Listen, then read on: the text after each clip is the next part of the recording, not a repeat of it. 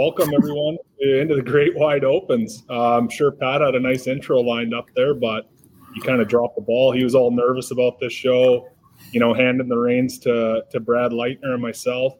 We still got the Ginger Ninja, behind the keyboard, making sure everything works well. But Pat was going to hop on and say hi to everyone, but we're gonna roll on without him, eh, Brad? We are. Hello, Bass Galaxy. It's great to be back and looking forward to a great show tonight. But I'm impressed with your backdrop. Usually you're like podcasting from a upright phone in a car or a bar parking lot or wherever else you've come at us live, but you got it set up. It looks a little familiar back there.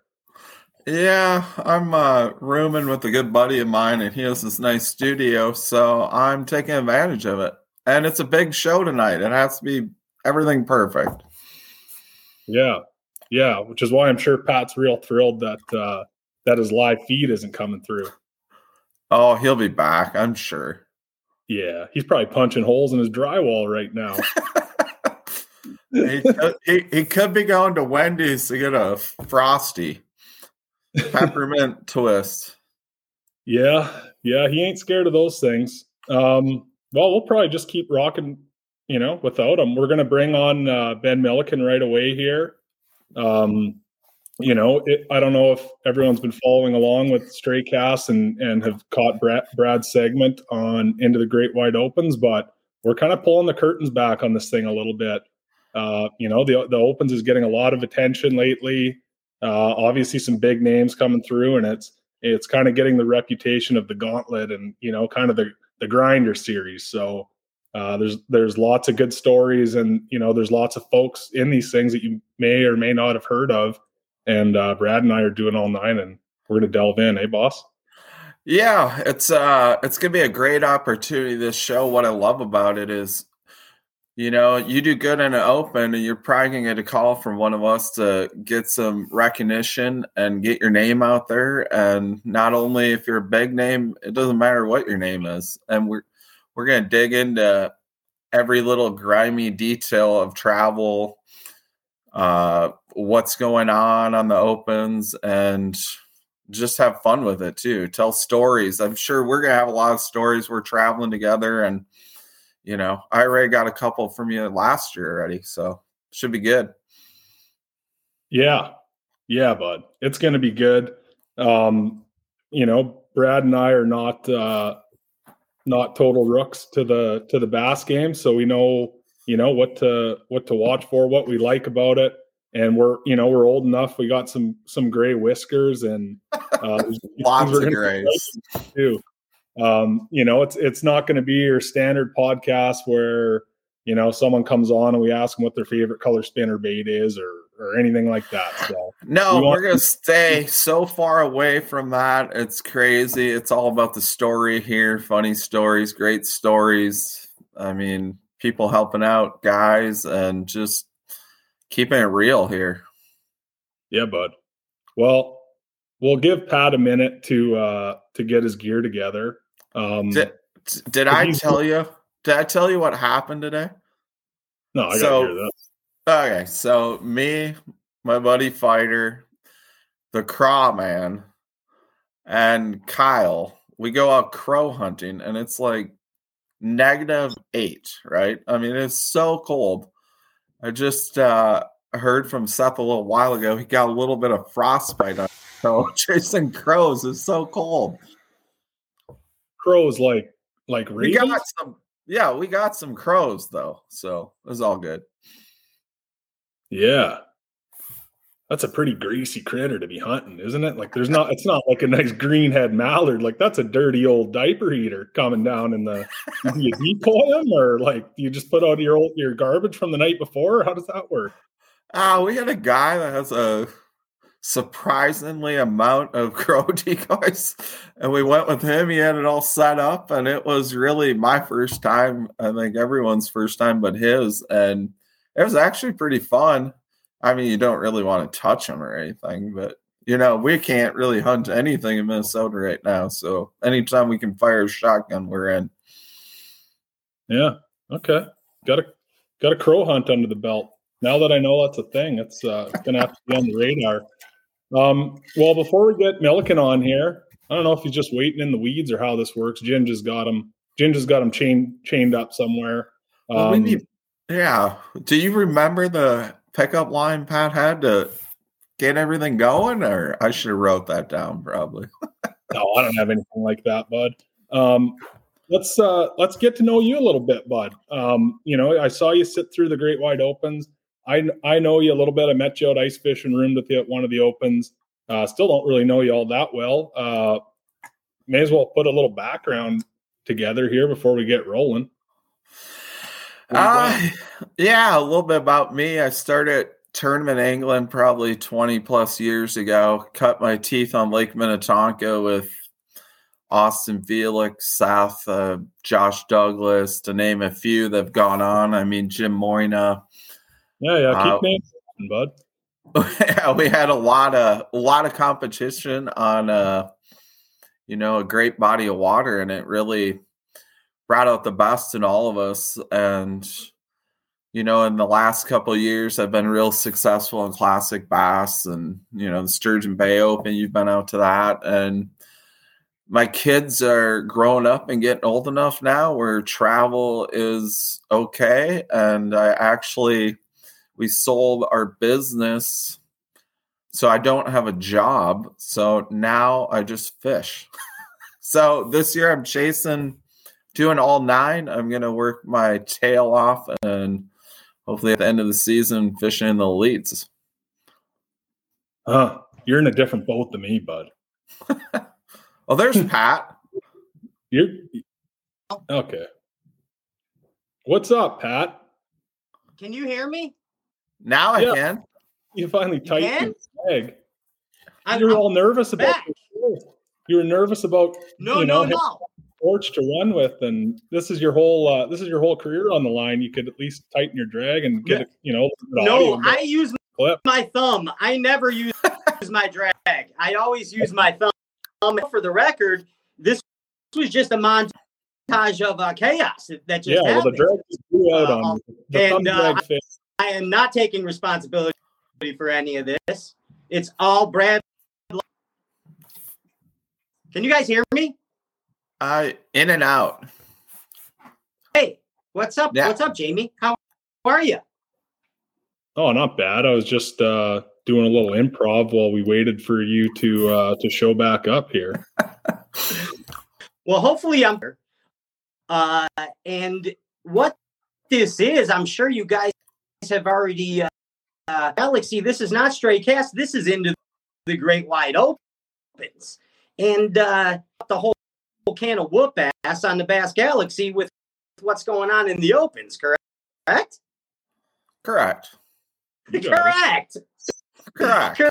Okay.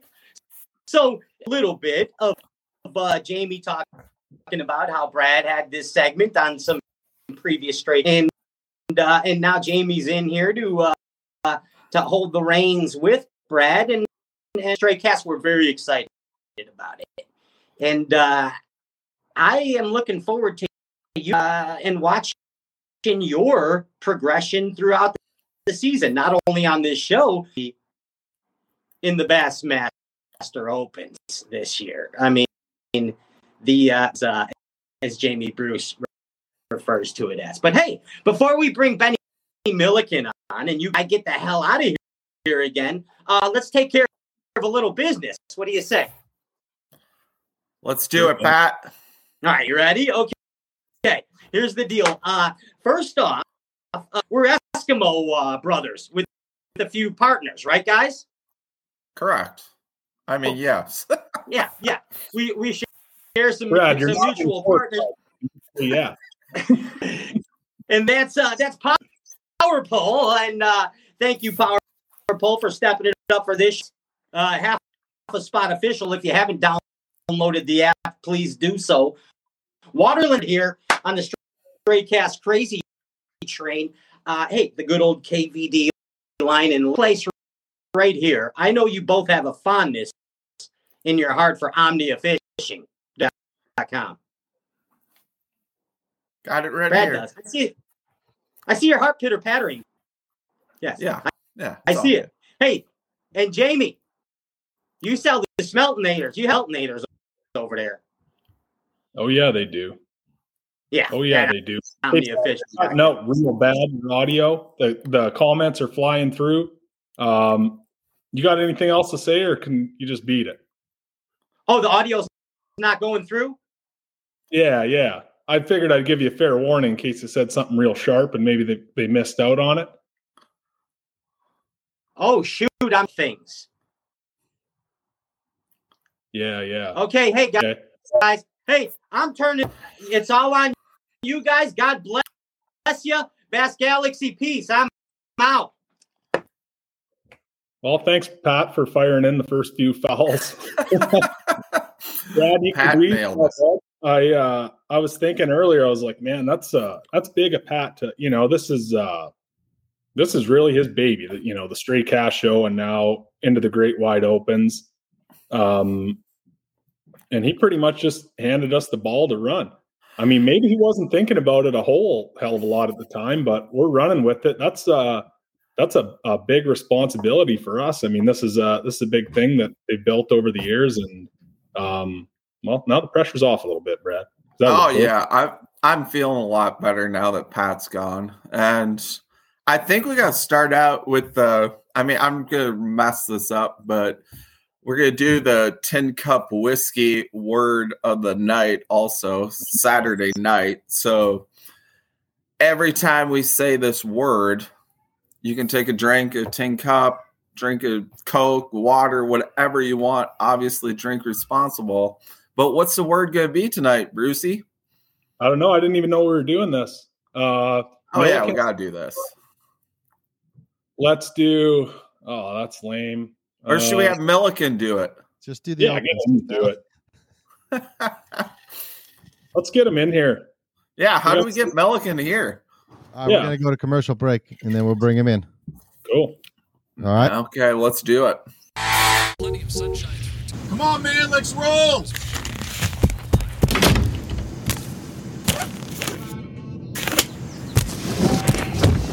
What the? To catch the fish, you need to be one with the fish. With PowerPole shallow water anchors, you'll get the ultimate in precision, power, and control, so you can catch more fish. No face paint or phony fins necessary. This is the mountain, and this is mountain whiskey. Unspoiled, untamed, forever wild. There's no safety net, no way down.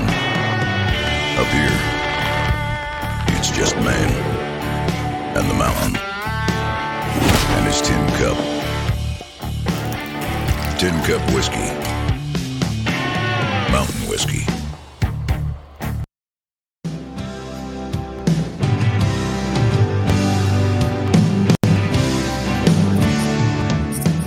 What's up, man? What's up, guys? How we doing? Freezing our butt off. How are you? Same. A little bit warmer, but about the same. Nice. You're ice fishing, hey? I am, in fact, ice fishing, Jamie. I'm coming up to your country where you said that you can catch them on a GoPro or a stick or a turtle. And unfortunately, I took the driving route when I was heading out Alaska, where I went back and spent some time with family over the winter season. So I still want to get up there, though. That's pretty hardcore, bud. You got a big series coming up on the Opens, and you're ice fishing. You're making video content. We're going to talk a lot about that. But damn, you were just catching bass last week. Yeah, man. Big bass down in Texas, in the Texas area. Man, that's been my channel since I started. Is just kind of exploring it, and so I wanted to kind of have one more trip to kind of clear my brain, switch gears a little bit, get back to my roots a little bit, kind of gain some perspective mentally. Because once I hop in the Opens, the mental side of thing is going to be the most challenging thing for me. Step number one. Yeah, bud. We're gonna dive pretty good and deep into that. Man, you've been like the probably the most popular podcast guest the last few months. Can't think of anyone that's been on more than you. So we're not, we're not going to pester you with how'd you start fishing and all that garbage. We just kind of want to sit around and shoot the breeze a little bit and, armchair quarterback this thing a little bit. We're all doing all nines, as everyone knows, watching. You made that announcement a couple months ago. And, until the puck drops in the first one, we've all got the right to speculate a little bit. No one's been stepped on yet. So, looking forward to getting into that with you. And I just had you on my podcast a couple months ago. So, good to be sitting across from you again. Yeah, man. I love hopping on the podcast. That's like you said, I have been lately, but I'm always down to do them because I'm just a lot of people see me as like some type of content YouTube creator, celebrity type, and I'm just the guy that wants to sit down, have a beer, and talk fishing with anyone and everyone for me to hop on. Yeah, I'm glad to hear that, bud. Your audio is a little bit sparse right now. Hopefully Ginge is working on that right now. We're getting cyberbullied pretty bad in the comments right now. I know after I had you on my podcast, my things were going up. No hate mail or anything, but definitely some heavy cyberbullying. We're getting chirped. So we're getting chirped a little. Yeah. Oh, yeah. I'm not used to being live ever. Like having this side deal is a whole new dynamic. It's different. Bill McDonald's saving us though. Thanks, Bill. Yeah, he's keeping them at bay. He knows the deal. Is my audio bad? Yeah. Yeah. Okay. It's doing. Let me kill the Wi-Fi. Yep. Let me kill the Wi-Fi.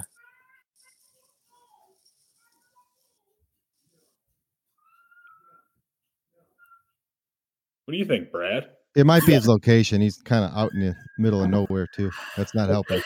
James, you're taking a lot of flack for this. You're also cyberbullied. You're no stranger. Pile on. I think it couldn't get started out better. This is kind of like the Opens in a nutshell. Yeah, I think it's his location. This reminds me of a shotgun start in 1996 where the first 3 boats ended up in the bush. Oh, there he's doing something. Oh, yeah. This guy knows how to tinker on wires and computers, and he'll dial her in.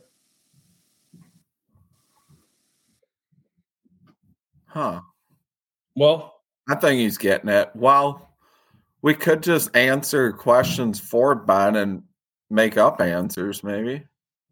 Yeah, I could be Ben, and you could ask me interesting questions. Yeah, I think that would be fair. All right, shoot. I'll take one. What's your derb history, Ben? Where did you get started? Well, I started fishing the Nebraska Ditch Series in '93. It's deep rooted in my family. I really got into that. Got on a real heavy shopping cart program. Where we go up the ditch and flip shopping carts. Nice. And, one day I was bagging groceries at the No Frills down the street and flipping shop carts and evening derbies. And one day I was like, I need something more. So I started bringing a Sony Handycam, like a big one over your shoulder. Big sucker. Yeah, I got it. Electrical taped that to my shoulder. And then this thing, called YouTube came knocking around, and I had this big Handycam taped to my shoulder, flipping shopping carts in the ditch in Nebraska, and she all blew up. And then I moved to Texas, and now I'm in the Bassmaster Opens. Oh, that's a great story, Ben. We can't do this for too long. We'll let him get his stuff together. Okay, so Brucey, tell me a little bit more about you. I mean, this is your first year doing all 9, and expectations. What's going on with you? Cool, bud. Good. I like that. everyone likes to talk about themselves, especially anglers. Yeah. So my deal is, as you know, because I roomed with you for one of the tournaments last year. Yeah. So I had to sign up for all 3 Southerns last year. Like a couple hundred other people, I got waitlisted for the Southerns. Those seemed to be the real flavor that everyone wanted. And, I was obviously super bummed out, but Yeah. I had never done an Open, never done, any kind of U.S. tournament before. I'm from Canada, fish tournaments up here, heavy into it, obviously. But, so I didn't get into the Florida one. And then I was like, well, I still want to go. Like, I still lined everything up. I was like, it's a once in a lifetime opportunity. I don't have any kids yet. I don't know when that's coming. So I was like, I still want to go and fish in a tournament where Brandon Palaniuk's going to be there and whatever. So I kept my deposits in on the waiting list and got in there. I got into Cherokee like 2 weeks before the Derby went down. You had a room for me and got lucky that, the lake really set up to how we fish smallmouths up here, and it worked out well and got third there. So I was like, okay, that was obviously super lucky and really fun. But anyway, after that, I was like, well, I wouldn't mind doing that again. Hi, I can hear you guys again now. I don't know what's happening. You sound crisp, bud. I got to finish my question. Brad asked me. Oh no. Oh boy. Is that better? Can you hear me? Yeah. Yeah, we're good. I think it's your location, Benny. What's up, guys? Man, still bad. Still bad. I think it's the signal in the middle of nowhere is not good. Yeah. Well, we'll have to do it some other time with Benny. Yeah, we'll figure that out. So where were we? Where did I leave off? Cherokee. Oh yeah, Cherokee. When you whooped their butt. Yeah. Yeah, that was really fun. Got a good check. Saw what it takes to drive from me just to Cherokee, even, which is pretty far north, is like 24 hours or so. So got a really good bead on how far I have to travel and what it's going to actually take to do this. And I was like, okay, I'm fine with that. So kept my deposit in for Hartwell. Obviously, the last one of the year, not a ton of people are going to fish. So I was pretty confident I could get into that. Went down there, never caught a spotted bass before, just kind of wanted to learn a little bit and pretty much just go for another fishing trip. Went down there, ended up in the top 20 there too, and was like, okay, these are fun. I really like this. I got a chance, if it lines up to me. And, man, after that, I was like, okay, well, I got to get into a full division. I work full time. I do lots of media stuff and fishing. I fish walleye tournaments, fish bass tournaments. I'm busy. And when I saw that it had switched to all 9 to qualify for the Bassmaster Opens, I was like, dream was crushed. Because last year, having that 3rd and 19th place finished, all I needed was like 47th or 48th in the first tournament in Florida to qualify for the Elite Series. Like, that ain't going to come knocking. So when they switched it to all 9, I was like, well, the dream's done. There's no chance I can do all 9, and waited out for a while. Lots of stuff going on, like lots of family situation stuff. And I'm looking at it and I ended up getting enough sponsor support to start really thinking about it. And here we are, man, signed up for all 9 and wow. And it's way over my head. And it's coming quick. Like, I mean, I'm actually going to start traveling in probably less than a month. And it's crazy. I look out the window and there's like 12 feet of snow and it's 10 below out, and not really thinking about bass fishing, but here we go. He should be back. Think about his damn bass fishing. You're thinking about bass fishing. Even when you were on that crow prowl today, you were probably thinking about bass fishing. You're a damn bass head. Yeah. You need a break. Back, boys. Benny, how's it going, buddy? We'll just reschedule her, bud. Take a night off. You've been on the podcast constantly. we'll get you back on. I know you got to go rainbow trout fishing. I know you can hear me right now. We can't hear you. Brad's going to be upset. He's been staying up all night by a lantern, using a, feather for a pen, writing this big scroll of questions for you. But we'll dial you back in. There's going to be a lot of time and a lot of opportunity to touch base with you again, and we're going to see you on the road, buddy. Sorry this didn't work out. Look how sad he is. We'll get him. He looks sad. Poor guy. He just fired someone. Have you ever fired someone? No, we didn't fire anyone yet. We just fired. we might get fired after tonight, but we didn't fire anyone yet. Brad, we just let Ben Milliken go, and he looked terribly sad. He's the biggest name in the Opens right now. Biggest new name, I'd say. Yeah, he's definitely getting the most press out of anyone fishing the Opens right now. Yeah, Ish and Bobby are obvious. He's definitely trying. He's trying another laptop. Oh yeah, give him like 2 minutes. We'll see if he can get it. He's not a quitter. That's what you need in the Opens. You can't have any quit in you. Yeah, he's filing agreements. He's coming back. Get his might job. hold this together. Hold on. Ginge, I didn't like that feeling. Have you ever fired anyone before? Hey, bud. No. No. Don't make me fire you again. The connection's way better, though. Yeah. Okay. Well, that's all right. We're not going to make everyone sit through this trying to do the back and forth thing. Brad and I have been on the road for a while. We got a lot of stuff to talk about.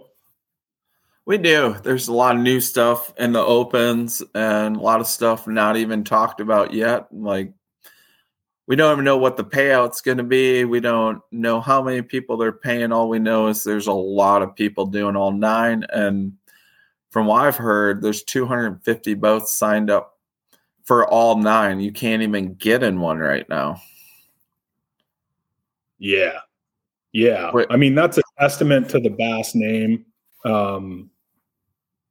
If that many people are just willing to blindly sign up, whatever the entry is, 16,200, it's like 80,000 Canadian, I think. $1.4 million. That many people willing to sign up and not seeing the payout. That's, like I said, that's a testament to the Bass name. Obviously you don't fish the Opens for the payout, but wouldn't mind seeing that sucker. Yeah, it'd be nice. Maybe before the first derb, but they do a great job. I'm sure they have something in the works, and we'll probably all be impressed. I hope. So, you and I are going to be rooming together this year. Yep. I think. I booked the first couple houses. You're going to stay in. Yeah, you're kind of like my travel agent. I love it. I'm pretty bad at organizing things like that, and it seems like you're really good at it, so it's a perfect fit. Okay. And we're going to have a good team because we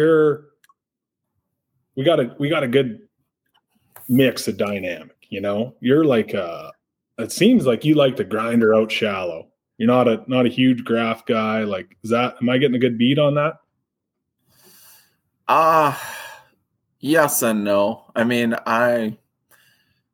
Where I grew up on Lake Minnetonka and where I cut my teeth is probably it's a deep fishery. Like, we fish deep a lot, but it's more not using your graph, not using live scope, more or less using, finding these tiny little rock piles or little kickouts or little coontail clumps where you can't use your live scope very good to see fish. So it's been a little bit of a challenge for me going down to these southern reservoirs and just figuring out these fish hang on nothing. There could be a lollipop friggin' little thing sitting down there and they're sitting on it. Like, it's really weird to me. Up in Minnesota, we have so much structure and so many fish that they're just, you find the right stuff. It's really good. But down there, you side image for days to find like an isolated boulder or a little tree out there. It's just so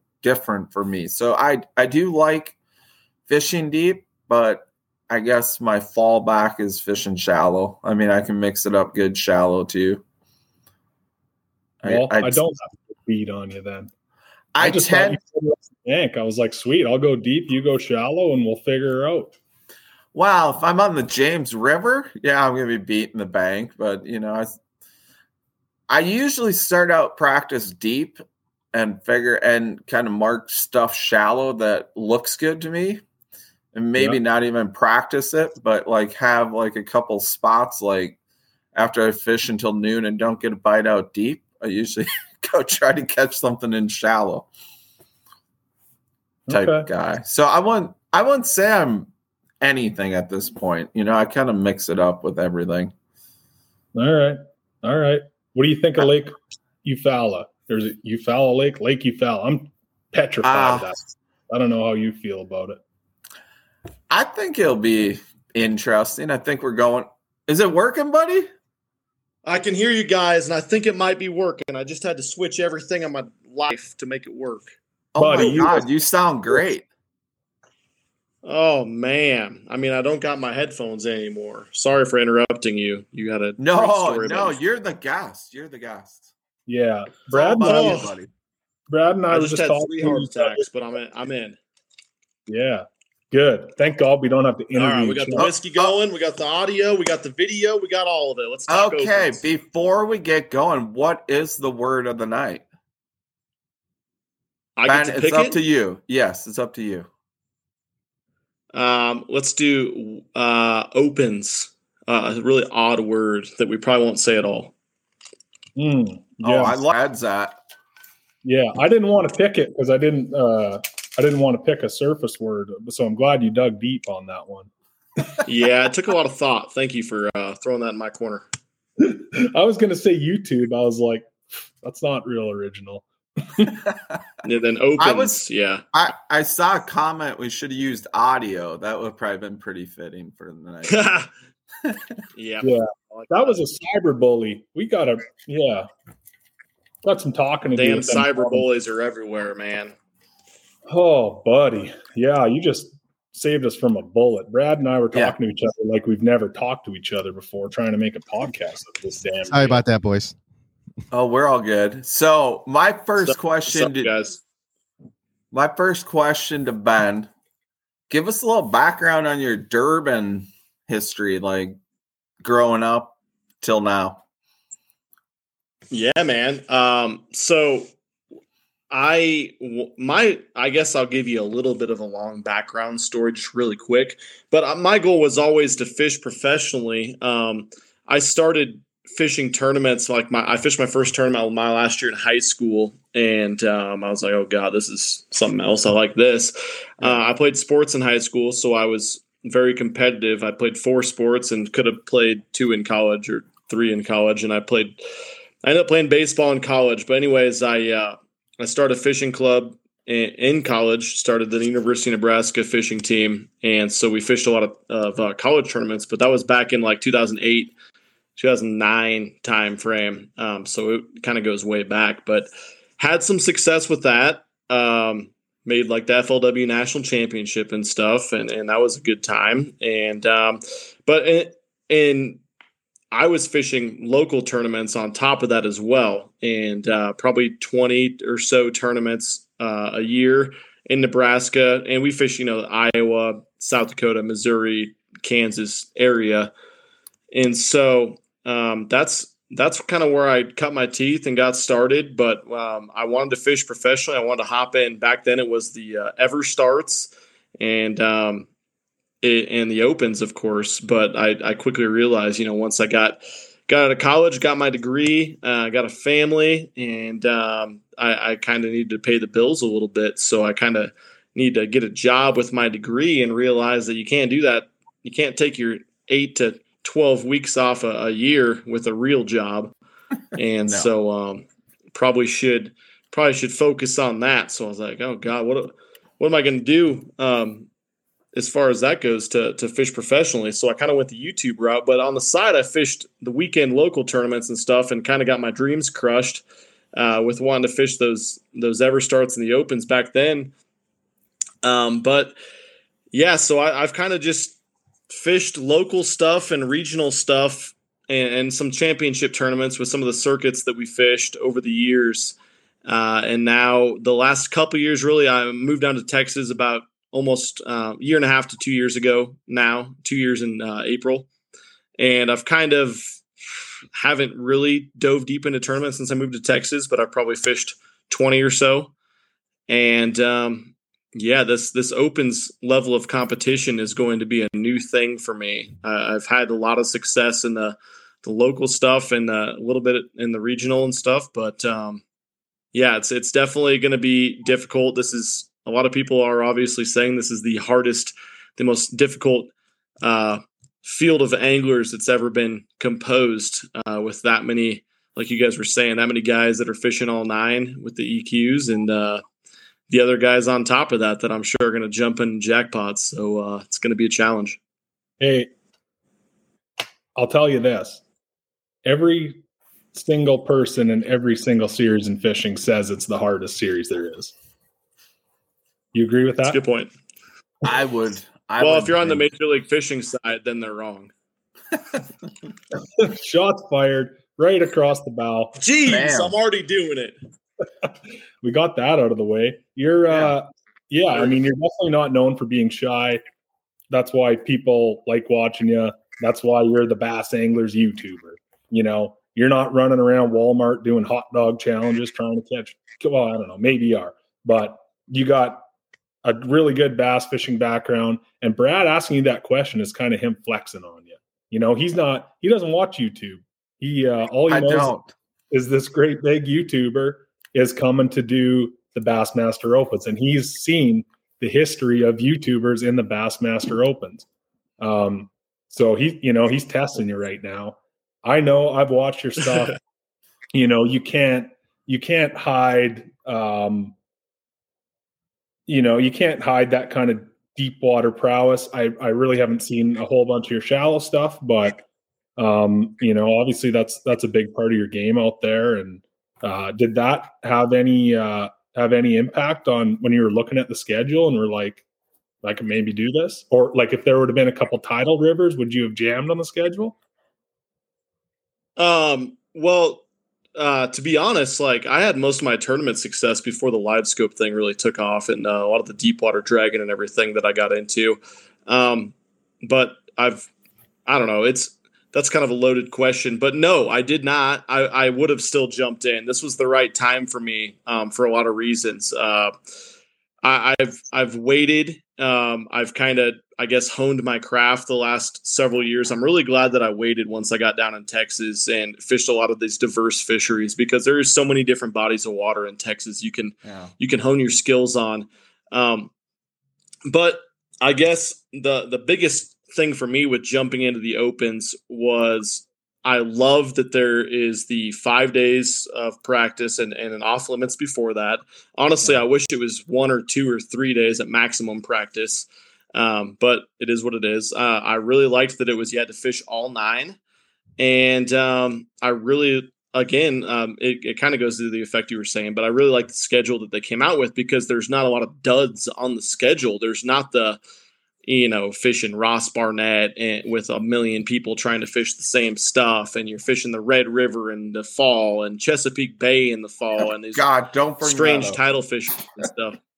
Oh man, I can't even imagine hopping in that tournament. But yeah, that all played into it because over my career of tournament fishing, I've had the most success. I've won a lot of local 1-day jackpots and stuff, but I've had my most success when you can really do it over a multiple day period. There's not a lot of local advantage. There's a big a big body of work involved in your success over the season. That's when I've done my best. And I think all of those things kind of fall into what I was looking for. On top of really, I just need to change. I think I'm making content the last year or so that just has never been available or seen before in the bass fishing community on my YouTube and Facebook channels. And I'd be lying if I said that I wasn't disappointed in the amount of, recognition and support it's got in the industry. And I really, the way that I can kind of show people that this is legit. I'm not just out there fishing like stocked ponds or something, catching these 10-pounders, showing people live scope footage of the fish schooling on my big baits and stuff, is to do it on a level playing field, which is in the tournament sense. So that's what I'm doing. Yeah, bud. Okay. That sounds awesome. So what, another one, what would be a great year in the opens for Ben Milliken? I mean, what are your expectations, or what are you looking to achieve here? Oh, I honestly don't have any idea what to expect. Mentally, I just, like I said earlier, I want to keep it. I just want to stay level mentally. I think that's my biggest hurdle with not getting worked up about people fishing a lot of the same areas that I find in practice and stuff, or having a bad day and not being able to bounce back, because I think that's what separates the people that make the points and the guys that don't. It's not in the fishing skill. It's how you can handle the adversity, obviously with any series, but I feel really in the opens, that's the way it is with the guys that qualify. And it's especially going to be true this year, when I feel like it's going to be freaking cutthroat out there, which is going to be interesting. But I don't have an expectation. Like I said, I'm a competitor, and I know, just straight up, I know that if you aren't fishing to win the tournament, then you might as well just pack it in and not even show up. Like, you can't fish for points. You can't fish conservatively to have a chance to qualify.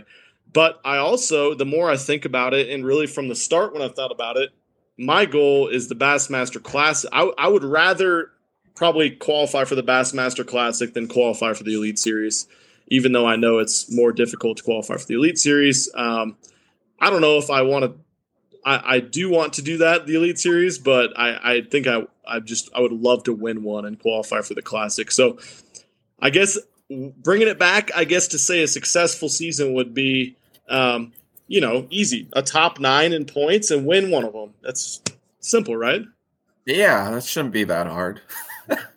Brad, is he checking a bunch of boxes for you? Like I said, Brad's not a big YouTuber, so he doesn't know much about you. So he's asking these questions. Well, and he's going through his mind. He's like, Brad, okay. I wouldn't watch YouTube either. I don't blame you, man. I've watched. Well, I think I was on Straycast with you a while back, and I watched or listened to you on Straycast, and you can obviously tell the way Ben talks. He's a real good angler, and how he just talked there. Like, yeah, he checked pretty much every box right off the get-go. He sounds like a legit derber for sure. All right, bud, you got the nod from Brad Leitner. That doesn't mean much. Go. But now I'm talking. Yeah, I mean, honestly, like we talked about it a little bit previously. I talked on another podcast too. There's never been a person that's come from like social media and fished the opens and cashed a check even, which is crazy to me. And I know, like, I'm always like super competitive, like I said, and so I understand like the YouTube scene. Like, there's almost no good fisher, like legitimate good tournament fishermen that make content on YouTube, besides the guys that are tournament fishermen making content, of course, which is everyone. But so I get where you're coming from there, but I fish differently than a lot of people with what I've learned the last 3 or 4 years. And so that's going to really help me and really hurt me sometimes. And so those days when it really hurts me, I need to really revert back to my old style of fishing, how I learned to fish and won a lot of those local tournaments and regional tournaments, which is, the old dragger, grinder style tournaments. Yeah, pretty much every tournament the Open goes to is a grinder. It's pretty brutal. I mean, we get one good one this year. Thousand Islands won't be brutal. That'll be a slugfest, but you'll be shocked. I'd love to talk to you after the first practice on how many boats are like crawling up your butt. I mean, it is insane on the number of people out practicing. And it doesn't get any better, during the tournament either. That was the biggest shocker to me, is how many. I mean, you have nothing to yourself. There's nothing. Yeah, I get it. It'll be interesting to see how it all plays out. But again, I'd fish a little bit differently, so hopefully that allows me to find some stuff that other people aren't. I'm sure you will. I mean, you're top notch. Brad, to what you're speaking to about, how many boats are around and everything, man, you got to understand where I'm coming from up here. Like, you can fish a tournament day and not see a boat all damn day except for takeoff and weigh in. And, man, some of those lakes down there are just loaded with these guys. And the thing that is like terrifying to me is like when you see a 19 or 20-year-old with a 250 on a 20-foot bass boat, because that's not a thing up here. All the kids start with like 17-foot, 50-horse tillers and like graduate up. Like anytime I see, someone put it in gear in one of those 70-mile-an-hour rigs, I'm like pretty nervous, man. That's a big deal. I'm sure you're like coming from Nebraska. I'm sure that's a new thing too to you. Oh yeah, man. I kind of started to see it when we started the college fishing thing, even way back. A lot of guys running around with daddy's money, and I guess didn't really know what they were doing with the fishing rod. And I'm always been the guy that, I started with little tiny boats. I fished until I was 18 out of a ski boat, and then I had a Lumacraft 16-footer with a 40 horsepower on it. I mean, I would still fish out of that stuff, honestly, if I didn't do the YouTube thing. And so I know where you're coming from with that, though. Yeah, that doesn't make me nervous, though. That makes me excited. I'd love to see as many as those 18-year-olds in there as possible. It's pretty. Yeah. No, not them. It's just it's a different concept to me. Yeah, yeah, definitely. It's pretty shocking. I mean, there's the college movement, and those kids coming out of college are real good anglers. They're good. I mean, they spend 4 years in college. Most colleges give them scholarship. They travel all these lakes we go to, and they have 4 years of knowledge on every lake before we get there, and they're pretty tough to beat. It's pretty impressive watching some of those kids. Definitely. Yeah, that seems to be the wave. Man, it's like that number is getting higher of those guys every year. That's probably who scares me the most, to be honest, is like just the sheer amount of them. And, people gripe like, these guys have never worked before. All they know is fishing. All they do is fishing. Well, every other professional sport, that's how it works too. You just come through the ranks. That's where you go, college, and then into bass fishing. The one thing that concerns me about this, this kind of rise and really excites me that someone like you, Ben, is coming to the Opens, is that bass fishing isn't as much of a spectator sport as anything else. It's not like a stick and ball sport where someone can sit in the stands and watch this stuff. It feels like the majority of the audience are, obviously tournament bass fishermen, and then just people in fishing, where, when someone like you comes over, you have an audience of 500,000 followers roughly, right? That is said to be the entire audience of bass fishing tournaments. So you're obviously bringing people from different backgrounds, maybe that don't even go fishing, but like watching your videos or something like that. So, when you come along, you bring that mix into it. When Brad and I come down from up north, we kind of bring that mix to it. But what happens when all these college anglers are just beating everyone all the time, and aren't really, they don't really have a big a fishing background or an audience? Like who's watching? Yeah, for sure, man. That's one thing that definitely excites me, is being able to share this as much as possible. And we're going to do our best with that, to share it across all platforms and really film every minute of it, which is, it's so cool for me because I've had people since I, first started my channel, which was kind of based around tournament fishing 6, 7, 8 years ago. telling me you should hop in the opens, join the opens. You need to fish the opens. I want to see how you do. You do it great in the opens. And now I finally get to bring that to fruition with, fishing the opens. It's my lifelong dream. Chest camera, dash camera, and Coleslaw, the camera guy, going to be in another boat following me around too. So we're really going to get a great look at it. And I'm going to try my best not to tell Cole to get the camera out of my effing face when I get off the water and have a crappy day, Yep. That's going to be the toughest thing for me, is to document the important stuff, which is the emotion and the off the water stuff, when it's extremely difficult to be able to share that when I have as much competitiveness and passion about this as I do.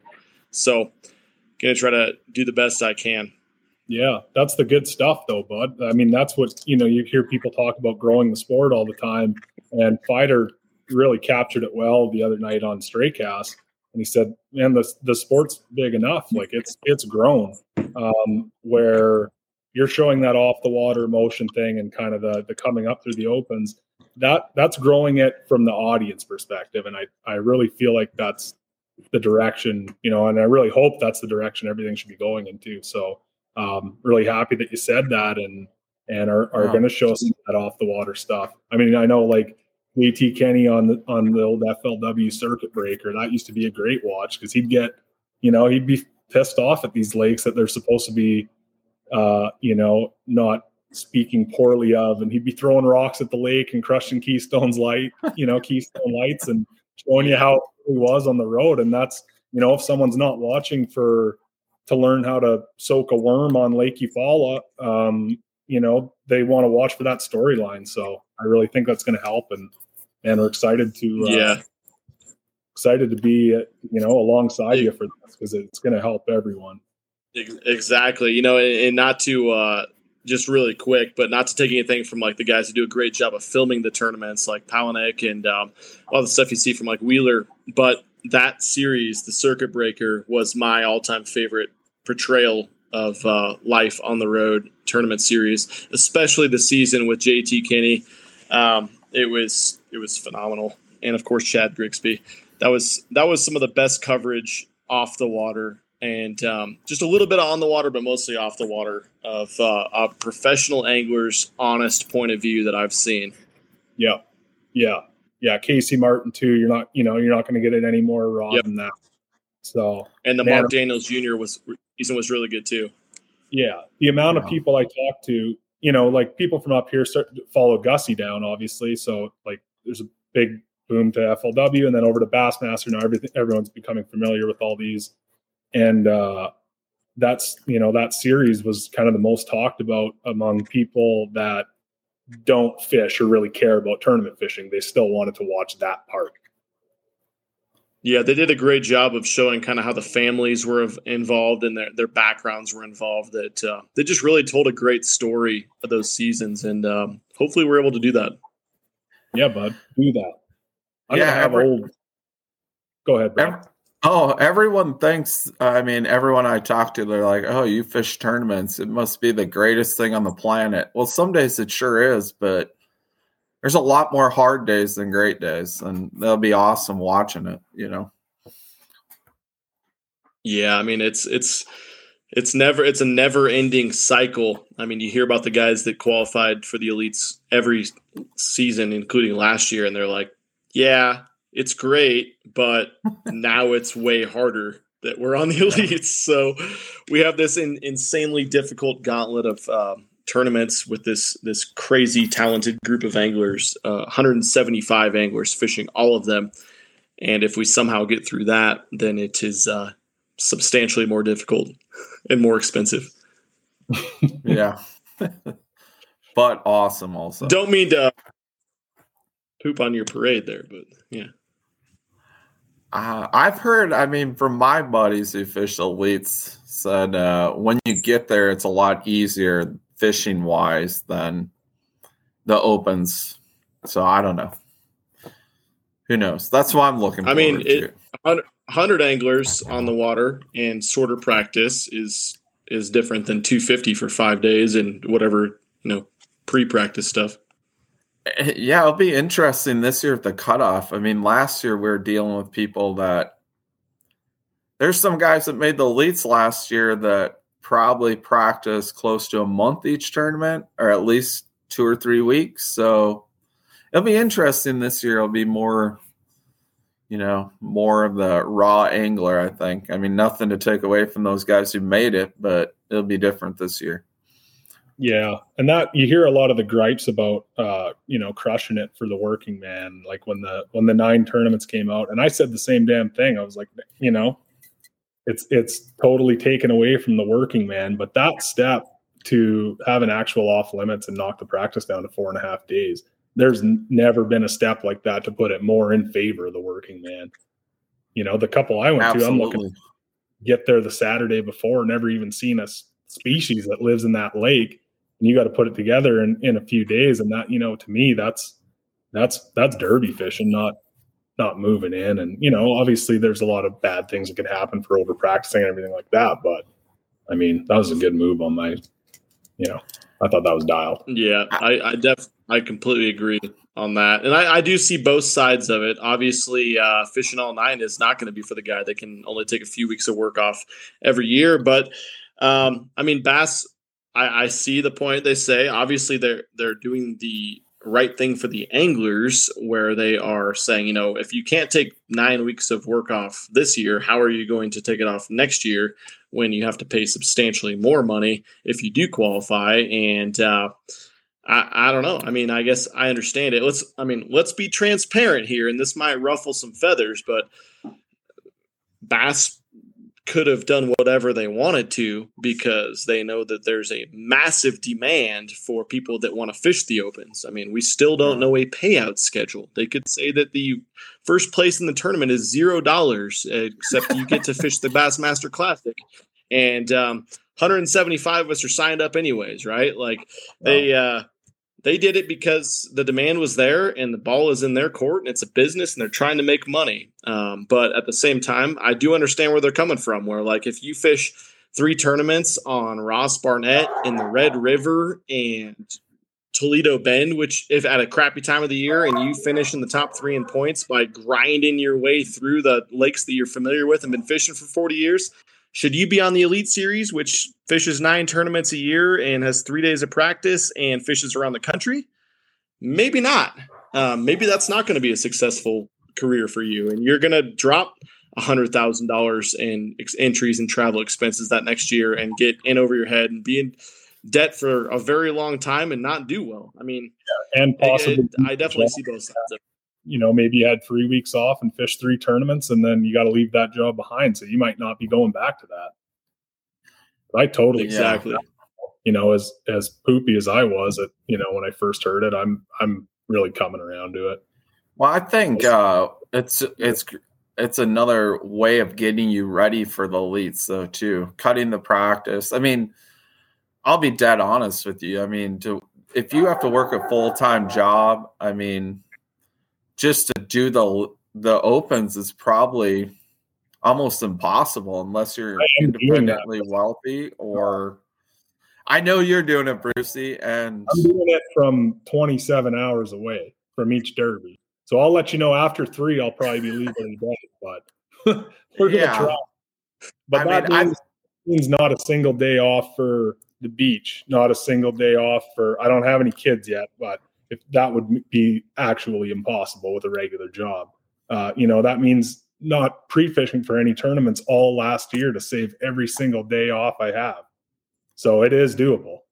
Maybe. It is doable, maybe, but you're doing pretty well. I think Bass also wants people to be set up sponsor-wise, so when they get there, and they're doing a better job of promoting it this year, which we haven't seen in the past, very little of it. So I think they're going in the right direction, promoting the elite qualifiers more and maybe giving us a better opportunity to get better sponsorship. So when we do make the elites, it's not such a big transition. Yeah. And it's like a tour now. Yeah. And I think it is. It's really a tour. They've kind of changed their stance on what it is, which is cool because that's the way it's always been. But they're kind of taking recognition of that. And then I see over here in the chat, please keep asking questions in the chat. That's always great to ask these questions. And I think later on we'll answer some of those. But Casey Briggs asked, or he said, this is real stuff here, talking about money and how feasible the dream is. And as someone who, to be extremely humble, like I can afford to pay these entry fees and stuff and the travel and everything now with what I've done the last several years on YouTube and having that be my job where I can film and make money from filming these videos and ad revenue and stuff. It's insane. And this is my biggest dream, is to fish these opens. This is still over my head to be able to even mentally manage how these 10-day trips and spending this much on entry fees and travel costs. And well, shit, I might want to run 80, 100 miles in that tournament. That's going to be $300, $400 a day in fuel, plus fuel for the practice period. And I'm probably not going to make any money on any, like, it's entirely possible I won't make a check this year.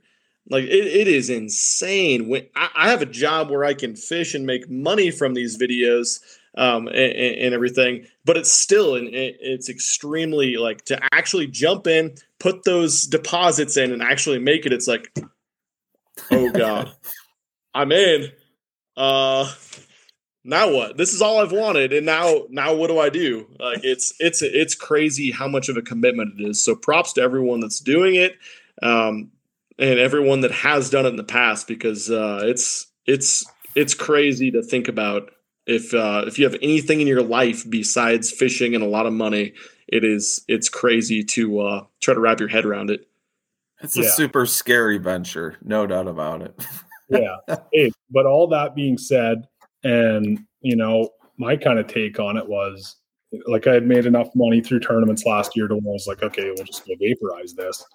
But there's not really any other sports where, in your 30s and 40s, you can be like, okay, I've set myself up enough. I'm willing to sacrifice a little bit of time. I'm going to the show, And now it's like a tour. It's like, I'm not treating it like I got to go make the top 9 and go to the elites right now. Like, I'm looking at it like, well, this is your chance to go fish on tour for, all 9 tournaments against a bunch of good anglers all across the country. And there's not really any other place where you can pass your peak, just pay an entry fee, and go. So, I mean, that's kind of the silver lining part to it that I'm looking at.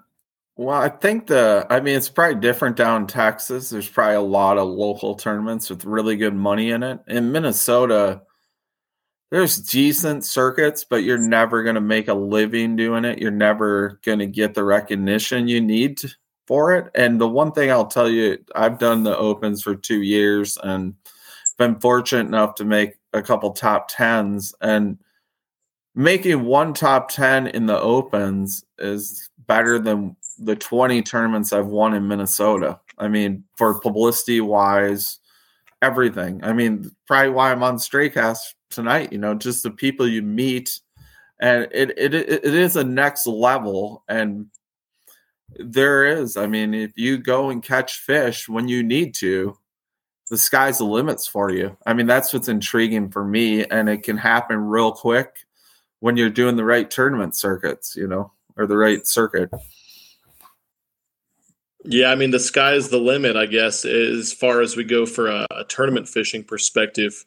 So it's cool. I mean, it's not like any other sport. Fishing is really independent. We always try to compare it to baseball or NASCAR or NFL, or why are entry fees this when entry fees are this for golf, and why are payouts this and fishing when they paid this much money in the NFL? You can't compare it. It's so much different than any other sport.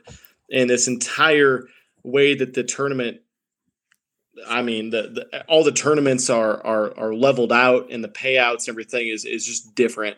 I mean, you can't pay $15,000 and go play AAA baseball. You can't pay that. You can't pay entry fees and go play college football.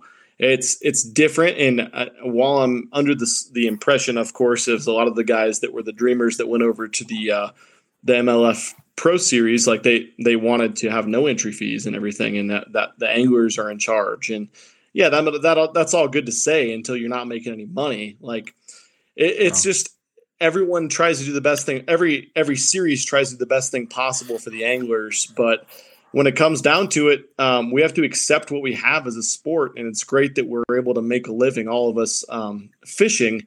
So this is a great opportunity to capitalize on it, but we also have to understand how much goes into scenes behind fishing. Like I said, I would have loved to jump into the opens or into professional fishing on the tournament side of things 6-7 years ago when I started my YouTube channel. That was my goal and my dream.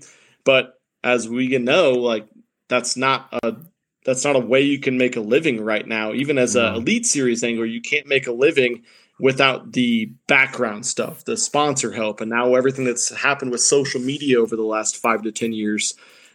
So there's so much that goes into it, but at least we have the opportunity to get to that highest level, the best marketing, brand building level. And I'm really glad to see Bass hopping in this year, especially to really promote that.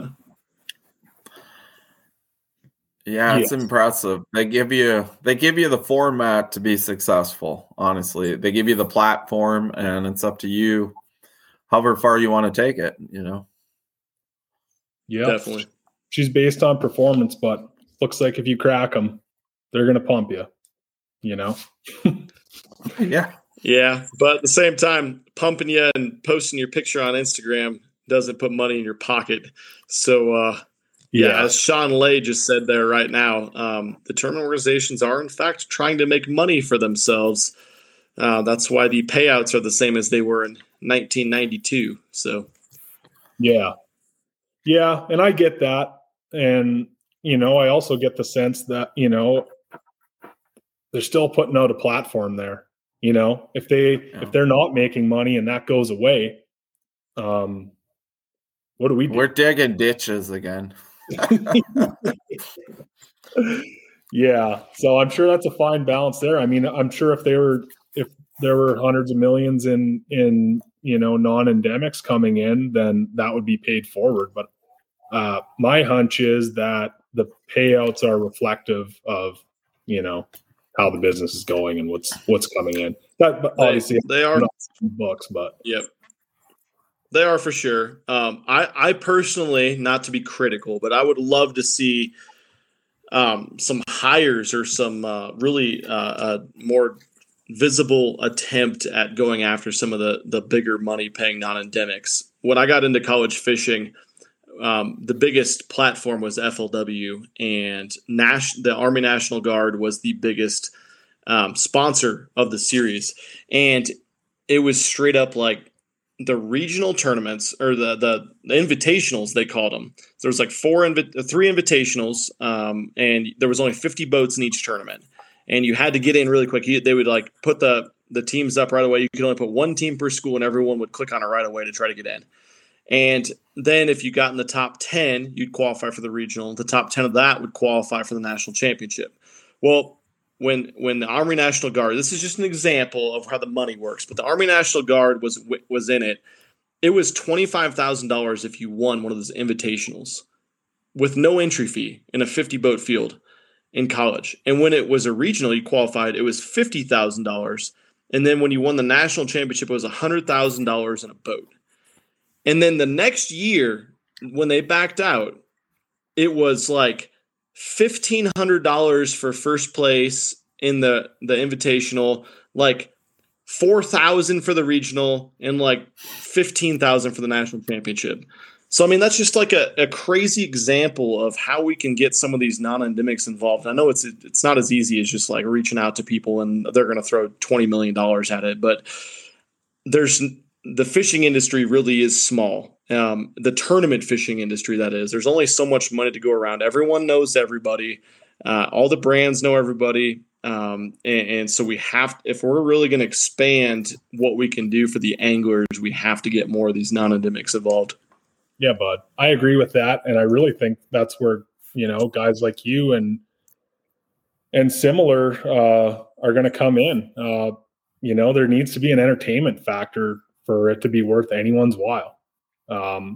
People aren't definitely that into just watching someone's nose glued to a screen. Like, you got to see something. And, you talk to a lot of those old bass guys back in the glory days, and they're entertainers. Yeah. So yeah, definitely. It's great to see the live coverage is really taking things to the next level when you're talking about putting that stuff on FS1 or ESPN2 like it was. But at the same time, like we've had, live FS1 footage, but we haven't had an increase in payouts. So where is that live money going? What are those numbers doing? They're, I guess, putting the people who have jerseys on brands in front of more people so they can try to get better sponsorships. But it's an interesting conversation to have, I feel like. Yeah, bud, I got you. You're deep entrenched into that, and being a part owner in a tackle company and someone who directly sees numbers monetized, I'm sure you look at it and your wheels are turning. Me and Brad are just looking at it like, I'm going to throw my frog there. I just hope I have enough money to eat tonight. That's how we're looking at it. Well, that's normal. That's what we should all be feeling. Of course, I don't fault you guys for feeling that way. It's just like if we're going to have more than 30 guys, 40 guys in the sport that are making a comfortable living out of hundreds of thousands or tens of thousands, then there's got to be more. And so hopefully, this focus on building brands of these guys that are in the EQs, as they're calling it, and really building people up is the start of what is to come. Yeah.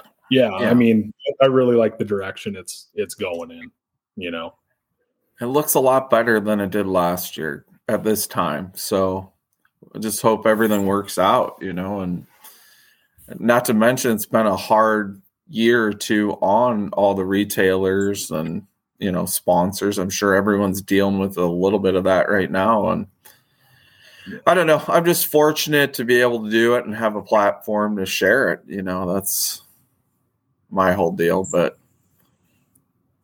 always want to talk about what? Go for it, Brucey. Want to get off this and talk about Eufaula a little bit? Yeah, let's off the thread. Yeah. All right. Are you looking forward to that place, Ben? Oh, I can't wait. I'm so excited, mostly because it's the first tournament and that's all you can think about. Everyone's Kevin Van Dam in January until the tournament season starts, but I can't wait. It sets up to my strengths, so we'll see how it actually plays out. I'm really just hoping that they don't get 72 inches of rain and the lake comes up 34 feet. But if it does, then there's going to be a winner of the tournament. And so that's how you got to look at it, right? Yeah. Brad? I think so. I mean, I'm looking forward to everyone. I'm just looking forward to getting out of the snow, to tell you the truth. But, yeah, it should be a good fishery. I mean, it's not like going to Maryland. There should be bass to catch. And, if they get a lot of rain, that place gets pretty muddy from what I've heard, and it can get pretty tough. But, I mean, that time of year, depending on spring, I mean, there could be a little pre-spawn. There could be even spawning going on. I mean, there's a lot of options that time of year. Yeah. I mean, definitely. Man, got to be the most researched tournament of all time, probably. This much interest in fishing all 9 opens. The first one of the series. Like, how much research is going on? Like, it's got to be crazy. You can see everyone's little YouTube video from 3 years ago is like all of a sudden gone to 2,000 viral. views. They're viral now. Just their mom and their uncle watching, and now they got a few thousand views. So you can tell the research is rolling. Definitely. I mean, I talked to a couple of guys that live down there, and one guy I'm staying at that hit me up. I'm staying at their house on the lake, but he said there's so many wrapped boats down there in the pre-practice period that it's just getting beat to shit. But we'll see how it goes. It's a big lake. I think it's the one thing that about Eufaula is it looks awesome. It obviously I think it's gonna be a really fun lake, but it's way bigger than it looks on the map. I talked to Lee Livesey about that a little bit. He's like, yeah, man, I mean, it looks like you can just blast down there to the southern end or go up the river or whatever. But when you get down to it, man, that's a freaking haul down there. That's a 45-minute run to go south to the the southern stuff, and it's bigger than it looks. But as with a lot of fisheries on the schedule, I don't know if we're going to get into it. I'd love to talk about all the tournaments on the schedule and the bodies of water, but they're all for the most part, or maybe all, they're all giant bodies of water that are probably going to fish big for a lot of the season, which is exciting to me. Yeah, I know. Yeah, I mean, it's the first three are pretty set up. It should be good fishing, time of year and decent fisheries. I think Uvalde is kind of on a downswing from what I've heard. It used to be really, really good, but there'll be fish to be caught. And I think, what's the next one? Where's the next one we go to, Brucey? Man, I'm still to Ben. Let's talk about it. Practice. What? I actually think people would be pre-practicing. I knew. Oh yeah. There's people down there. Dude, I think there's probably so many people pre-practicing from what I've heard, but it is what it is. Good luck catching fish on that stuff when they want to move up.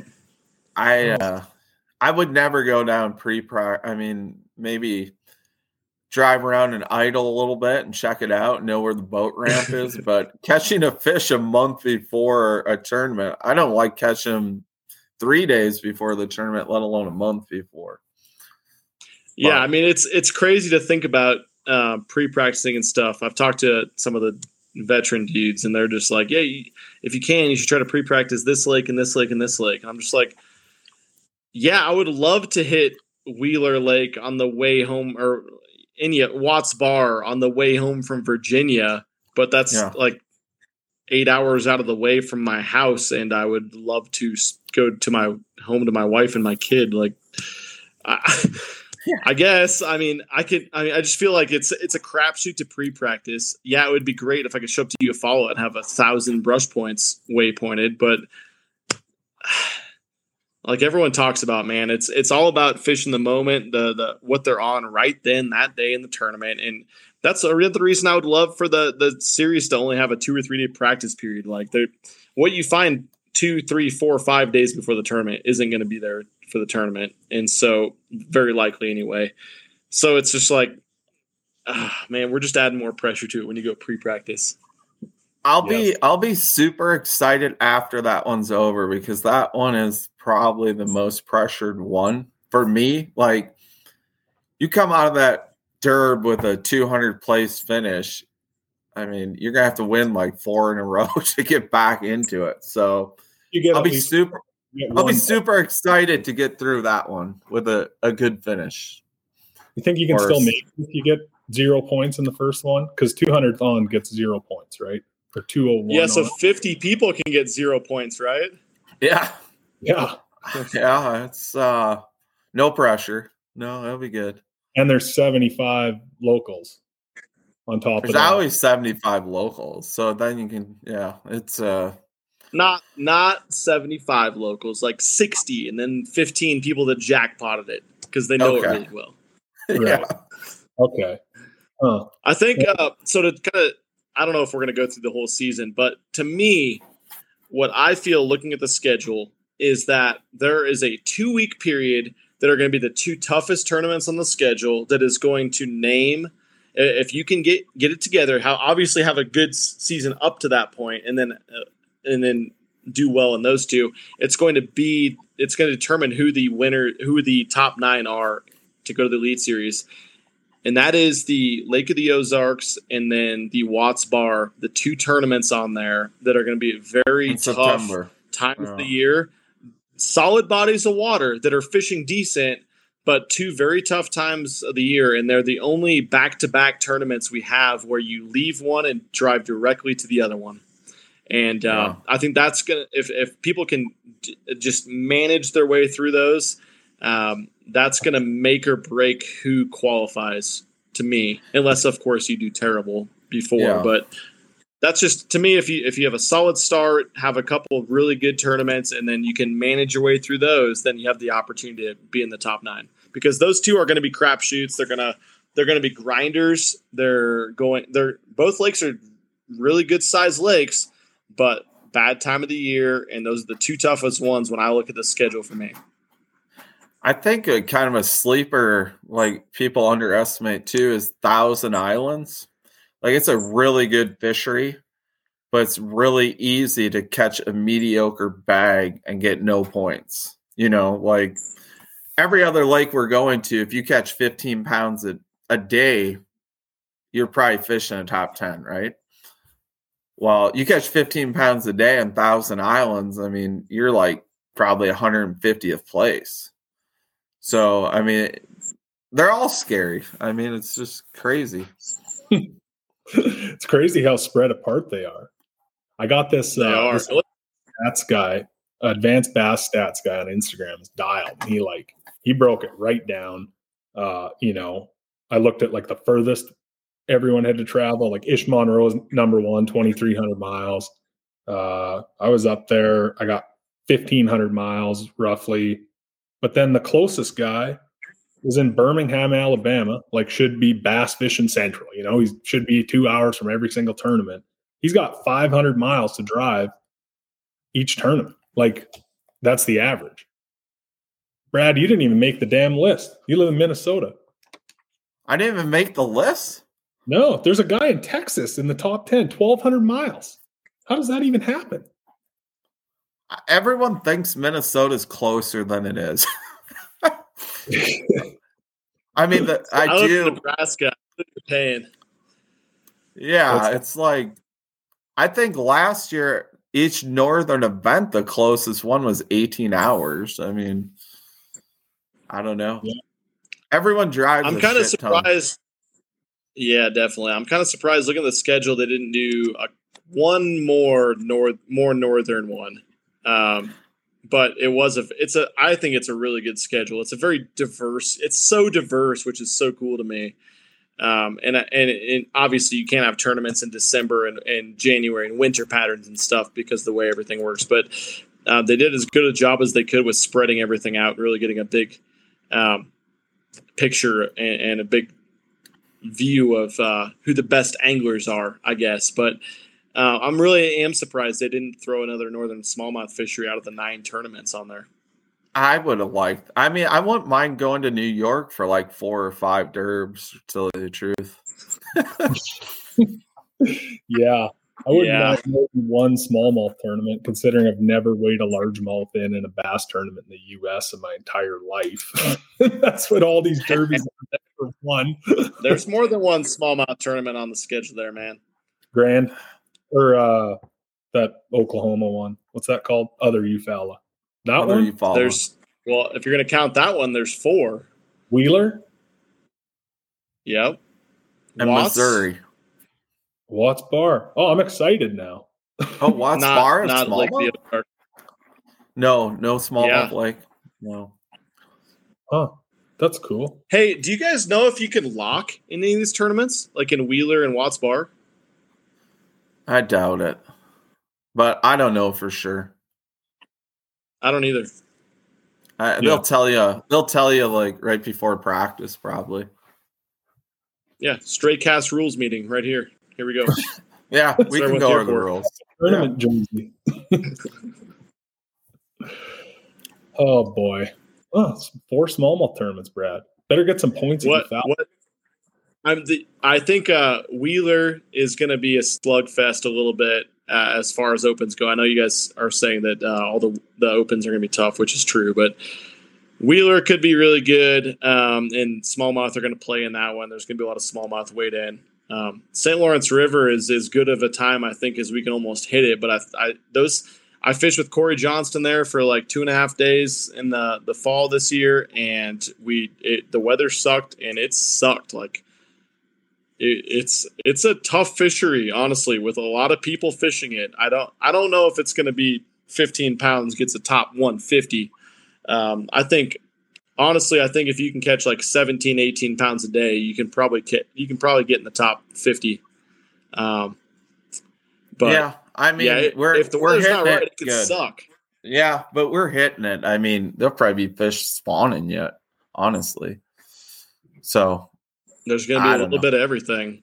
Yeah, that place is amazing. I mean, I've been there twice, and it is probably the best smallmouth fishery I've ever seen. I mean, Sturgeon Bay is really good at certain times, but Thousand Islands is pretty hard to beat. But I don't think I'm pretty sure we're not going to the lake, which will make it a little more interesting. But yeah, we're not going to the lake, you think? I don't. Usually when they blast off out of Messina, they cut off the lake. So all those Corey spots you got are worthless, bud. Dang it. Yeah, bud. You're going to be fishing under ships. We did fish some lake stuff, and it was just like, it was raining and it was cloudy, and they did not want to bite. And I was like, we mostly were doing media stuff because Corey hopped on with 6 Sense, and I was going to design a lot of smallmouth stuff, which I'm super pumped for. And I got to see a lot of his secret sneaky stuff. But we got done with the day, and we caught like 17 1 to 2 pounders on like 8 different spots. And he's just like, I'm like, Corey, we're going to fish some different stuff tomorrow, or what's going on? What do you think? He's like, Body, do you know how many 5-pounders I've caught on that point right there that we fished today? I'm like, all right, I get it. They just weren't biting today. They just didn't show up. So, I mean, it can happen. I think if you can have the best day ever and break down there and not come in with anything. So that'll be an interesting one for sure. It's like it's interesting to hear you say that, Brad, as a Northern guy. It's a huge wild card when it comes to the entire 9 tournament schedule. I mean, I personally like going there, but it is one of those deals. The lakes where people catch them, it can be easier to lose points, right? Like you go to a shitty fishery and you catch 10 pounds a day, you're fine. You don't lose many points, but you go someplace like that, you can lose, a lot of points. I mean, I don't know. It sounds like Corey didn't take you to the juice to me. Are you sure he took you to the juice? Yeah. Did you have a chest camera on? Yeah. That would have been a red flag. I had a chest camera on. I filmed the whole video. I don't know, man.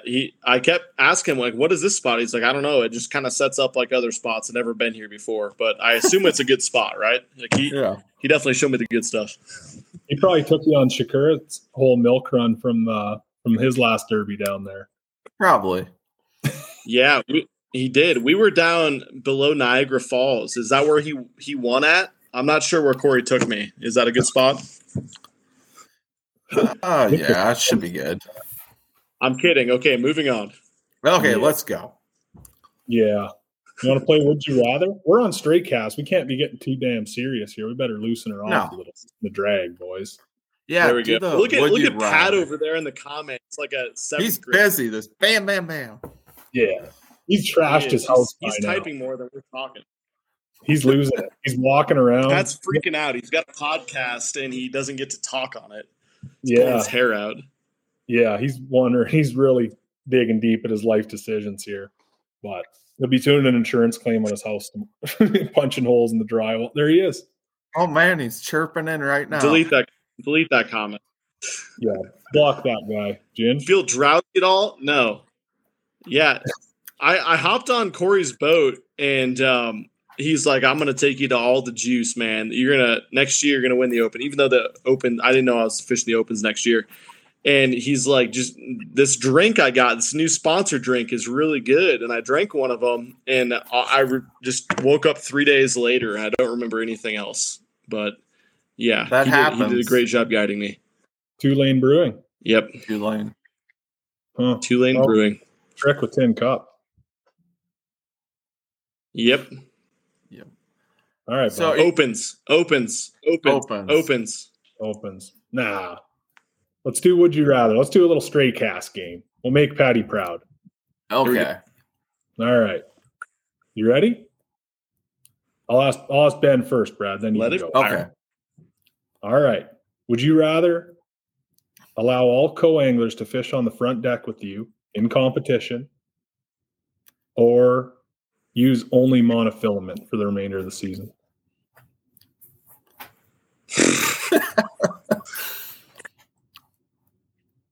Monofilament's the devil, but I guess I would do the front deck. Co-anglers in the front deck. Okay. Yeah, it's a tough one. I mean, that's how we come up with these two terrible situations. I mean, my buddy Zark's a wizard. He's one of the best fishermen in the country, and I whoop his ass when I got Panoptics going on the front decks. Mm-hmm. All right. Brad, how about you? Rather have coangs on the front deck or straight mono? Do you got fish straight mono on a spinning pole too? Or Oh, yeah, bud. If it was a bait caster, it wouldn't even be a question. Oh, that changes it. Like, I didn't think it's even legal to put monofilament on a spinning rod, so I thought that was out. But I'd probably rather just stay home, to tell you the truth. Yeah, that's the wild card. That's the answer we were looking for. You win, Brad. Perfect. Yeah, Brad wins. Fish locally. Open. No, Yeah. I like it. Ben, you lost, so now you got to do both mono and Okay. coang on the damn deck. Great. I'll keep that in mind. I'll just split everything up tonight. One more terrible situation for you. This one's not terrible. This one's two good things. Brad, you don't get to answer this one. Come on. All right. Would you rather win the Bassmaster Classic, Ben, and restart your entire YouTube and career, lose all your followers, and have to start day one today, or not? Those were the two things? Yeah. Win the Classic Bassmaster YouTube. Classic. 1,000%. Yeah. There's a Derber. Pat wanted to know. We all wanted to He wanted to know. Yeah, we found out he's a Derber. Yeah. I like that, bud. I mean, I feel like I could restart and it would take a little bit longer for sure to do well, but people would find me, right? Maybe. Probably not. Yeah. Probably an equal amount Well, of if you work. won the Classic, I'm sure, yeah, you'd probably catch right up pretty quickly. I mean, 500,000 subscribers doesn't pay your bills. So, yeah. You got to get people to watch your stuff. Yeah. Guess you still need views. We don't know any of this Yep. stuff. Everyone just sees the big shiny number and thinks you can just kick back and you're good to go, right? Well, I'm not in Wyoming ice fishing because it's fun. Oh, don't be ripping on Brucey. I mean, I'm sure he was out slaying some walleye today. He's not ripping on me. He's up ice fishing for the lube tube. I was out ice fishing today. Brad was out shooting birds in a dump. Yep. Okay. Well, I mean, that's kind of the big question that I think was probably on a lot of people's minds is where, how your thought process was. It's not a ploy to get, more views or anything through Fish in the Opens or anything like that. Matter of fact, you'll probably get less on a lot of videos. It's just kind of how it seems to be in the of tournament videos. You're not going to be out there doing challenges or ice fishing or anything like that. So yeah, bud, you seem to have the schedule under wraps. Told me and Brad that there's smallmouth now. We're just looking at the first one. The rest of them we haven't even considered yet. Yeah, I'm one derb at a time, one day at a time. Hopefully, Yeah. That's really the way to take it. It's going to be such a grind.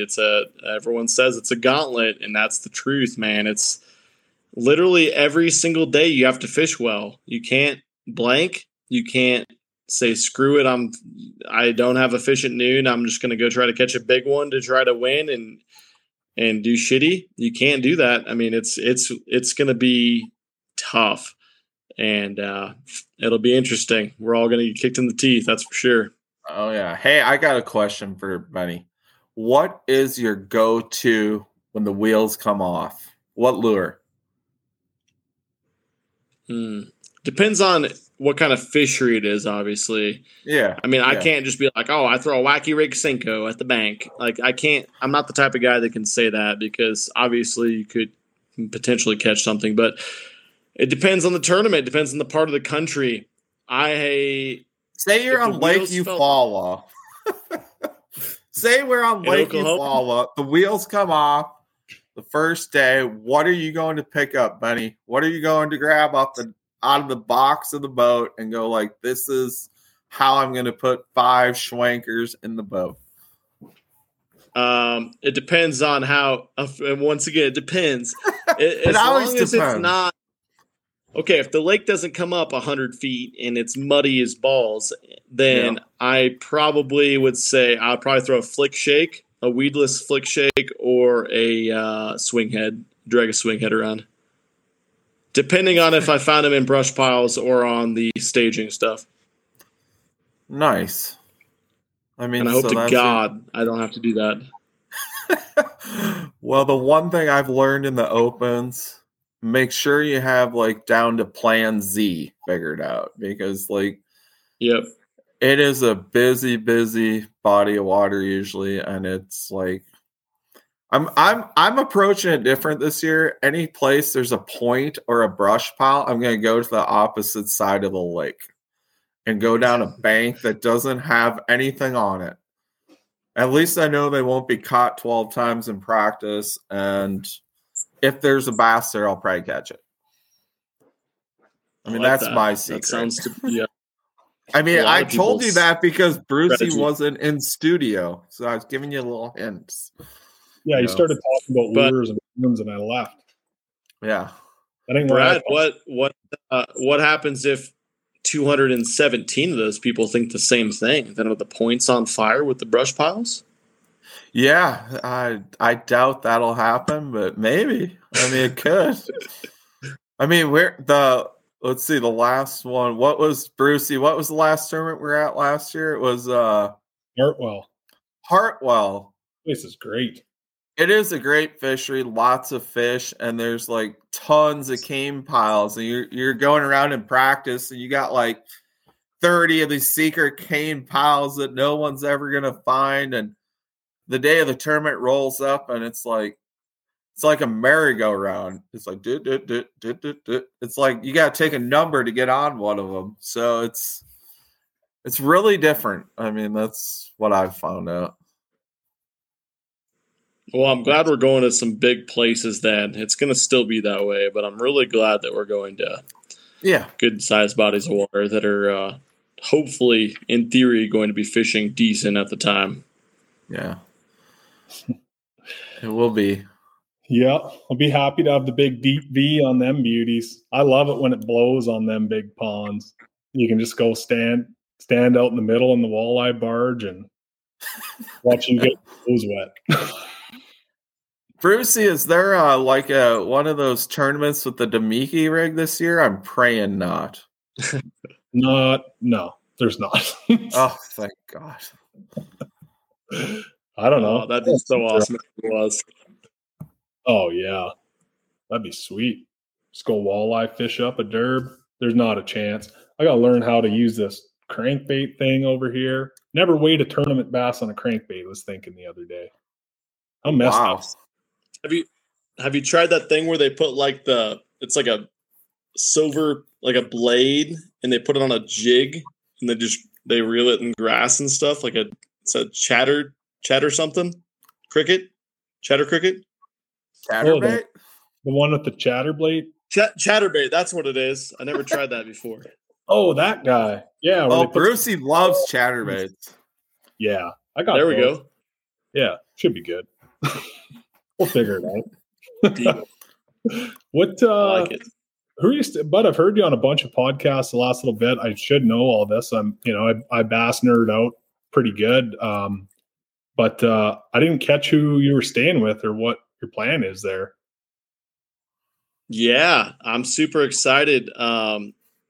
I've got probably the biggest competitive advantage staying with me, to be honest, throughout the hopefully most of the year, if not the entire year. And that's my wife and my 2-year-old. He's just going to be out of his mind. He's obsessed with fishing. But that's it. That's I don't have any. Coleslaw, the camera guy, of course, will be there. But besides that, man, I know probably a dozen or so guys that are fishing the opens, and I'll probably stay with them on or off. The first tournament at Eufaula, I got a house to stay at, and my buddy Brock Bielek down up in Nebraska is going to stay with us too. And then I'm sure, I mean, my buddy Jack York, who I think will qualify in the top 9, he's got to be, if not the best or one of the best guys in the field, will be there. And I will probably stay with him at some point throughout the schedule.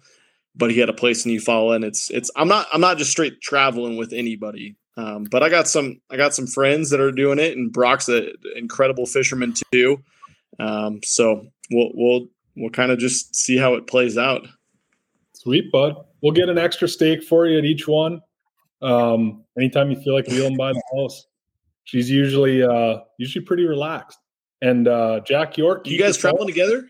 Big shout out. Yeah. Yeah, me and Brucey and a buddy from Wisconsin, I think. You should probably come by. We can make up some good stories, Deal. I like this. Yeah. Yeah, keep Jack York's name in mind. He's probably the best fisherman out of the entire field of anglers. I'll say that right now with 100% confidence. I think he is. You got the elite guys coming back to the fish and everything, but Jack is the deal. You can call Lee Livesey and ask him that. Like, Jack is a phenomenal angler, and if he doesn't qualify this year, he will eventually, and he'll be a name on the Elite Series. But he's a local guy there down in Texas, and I fish with him, and hopefully we can have success along with him. Heck yeah! You hear that, Jack? Keep the phone on. You're probably up next. That's a heavy shout out. That's a heavy shout out. That is. No pressure on Jack at all. Yeah. Well, no offense, guys. But Jack's a great dude, man. That's awesome. Yeah, I like that. Yeah. Gonna have to talk. Cool. He spent some time up in your neck of the woods. Jack's a 6'7", 300+ pound lineman that had a football scholarship at the University of Minnesota and played for a year or so and got hurt a few times and decided college football wasn't going to work. Now he guides down at Lake Fork and has fished a ton of the college stuff through Stephen F. Austin all over the country and done extremely well. But Jack's one of those young dudes that is a freaking killer. Would he wrestle Jamie Bruce? Don't sign me up for that, Brad. Yeah, come on, Brucey. We can get some good footage. I don't think Matt's wrestling this year, so Brucey, you got to take over the Well, I don't think Matt's ever won, so I would just continue the losing streak. Buddy had pulled me up like a cheap suitcase. I just heard his stats. Plus, he plays real sports, not sitting on a butt seat looking at a live scope, having store lunch.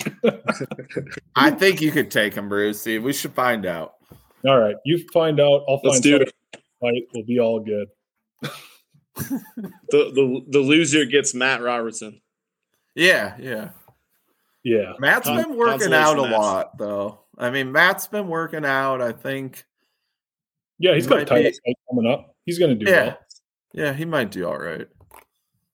Yeah. I mean, after some of Pat's stories, I feel like the 250 guys in the tournament, like, we should do just random drawing, one-on-one matchups, and go head-to-head wrestling on a dock. And if you get – it's before the tournament. This is the pre-tournament meeting. We don't talk about rules or anything. We just the pre-tournament meeting. If you get thrown off the dock, you're out. That's it. And we only have 125 guys that get to fish the tournament. I wish that would have been the case last year. I don't know. But this year, I don't know who's there. You know, I hope I get a real little guy. Like, maybe – I don't know who, but I don't know. Not you two. Yeah. Well, if we don't pick up any points at Eufaula, it's probably just going to add to the fun of the life on the road this year. So we'll have to keep that big Doc Rochambeau in mind. Deal. I mean, can you think of the televised part? They're on FS1. They're like 250 anglers started, but before bass fishing competition begins, we have to have the Dock Wrestling Challenge. I mean, we would grow the sport so much. Yeah, I mean, we get a lot of wrestling fans probably. It'd be great. Oh, boy. We're way off here. Well, glad you guys are on the same page. Let's move on. All right, great. Well, I'm going to leave. You guys can keep talking if you want. that was a lot of fun having you on, man. I'm glad you recovered. Solid effort on being persistent, getting back on. That's Brad checked a box there. I'm not lying, man. He was like big dogging you before he came on. He had a lot of questions. I did. I had good questions, lots of them, and you nailed it. A+. You're a true derber, and I can't wait to see how this year goes. It's going to be a fun year, and it's looking forward to it. Man, it's going to be. It's going to be super cool. I appreciate you guys supporting everyone that's supporting. I'm definitely going to take my style of the big baits and the forward-facing sonar and really try to apply that. Like I said, I have a background in a lot of other techniques, but I'm really going to try to throw different baits than people, and we'll see how the cards play out, but I'm definitely not going to try to play it safe.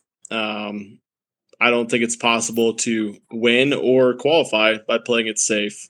And it's a different story when we pull up to that boat ramp and you follow for all three of us when we pay that entry fee and we spend all that money on travel and everything. And we got to decide that we're going to take a chance to go run somewhere. That's not an easy thing, but that's what's going to make this one of the most entertaining seasons of all time. And so I can't wait to do it.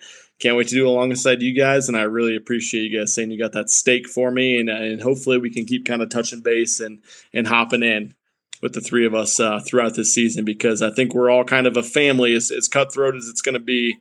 You guys are the real ones. You guys are busting your ass to make a living in this industry, obviously, and working really, really hard, and hopefully we can all circle around and kind of talk about our experiences, because that's the coolest part of this, what we're doing here.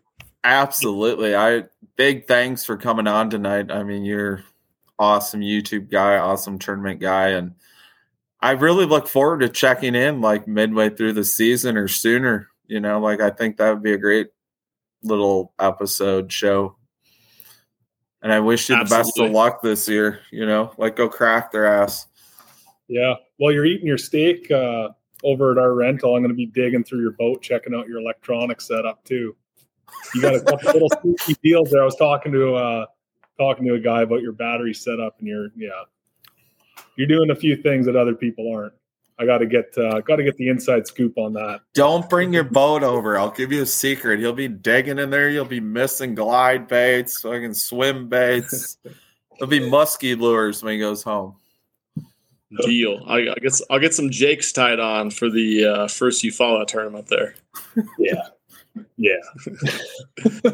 Triple joint.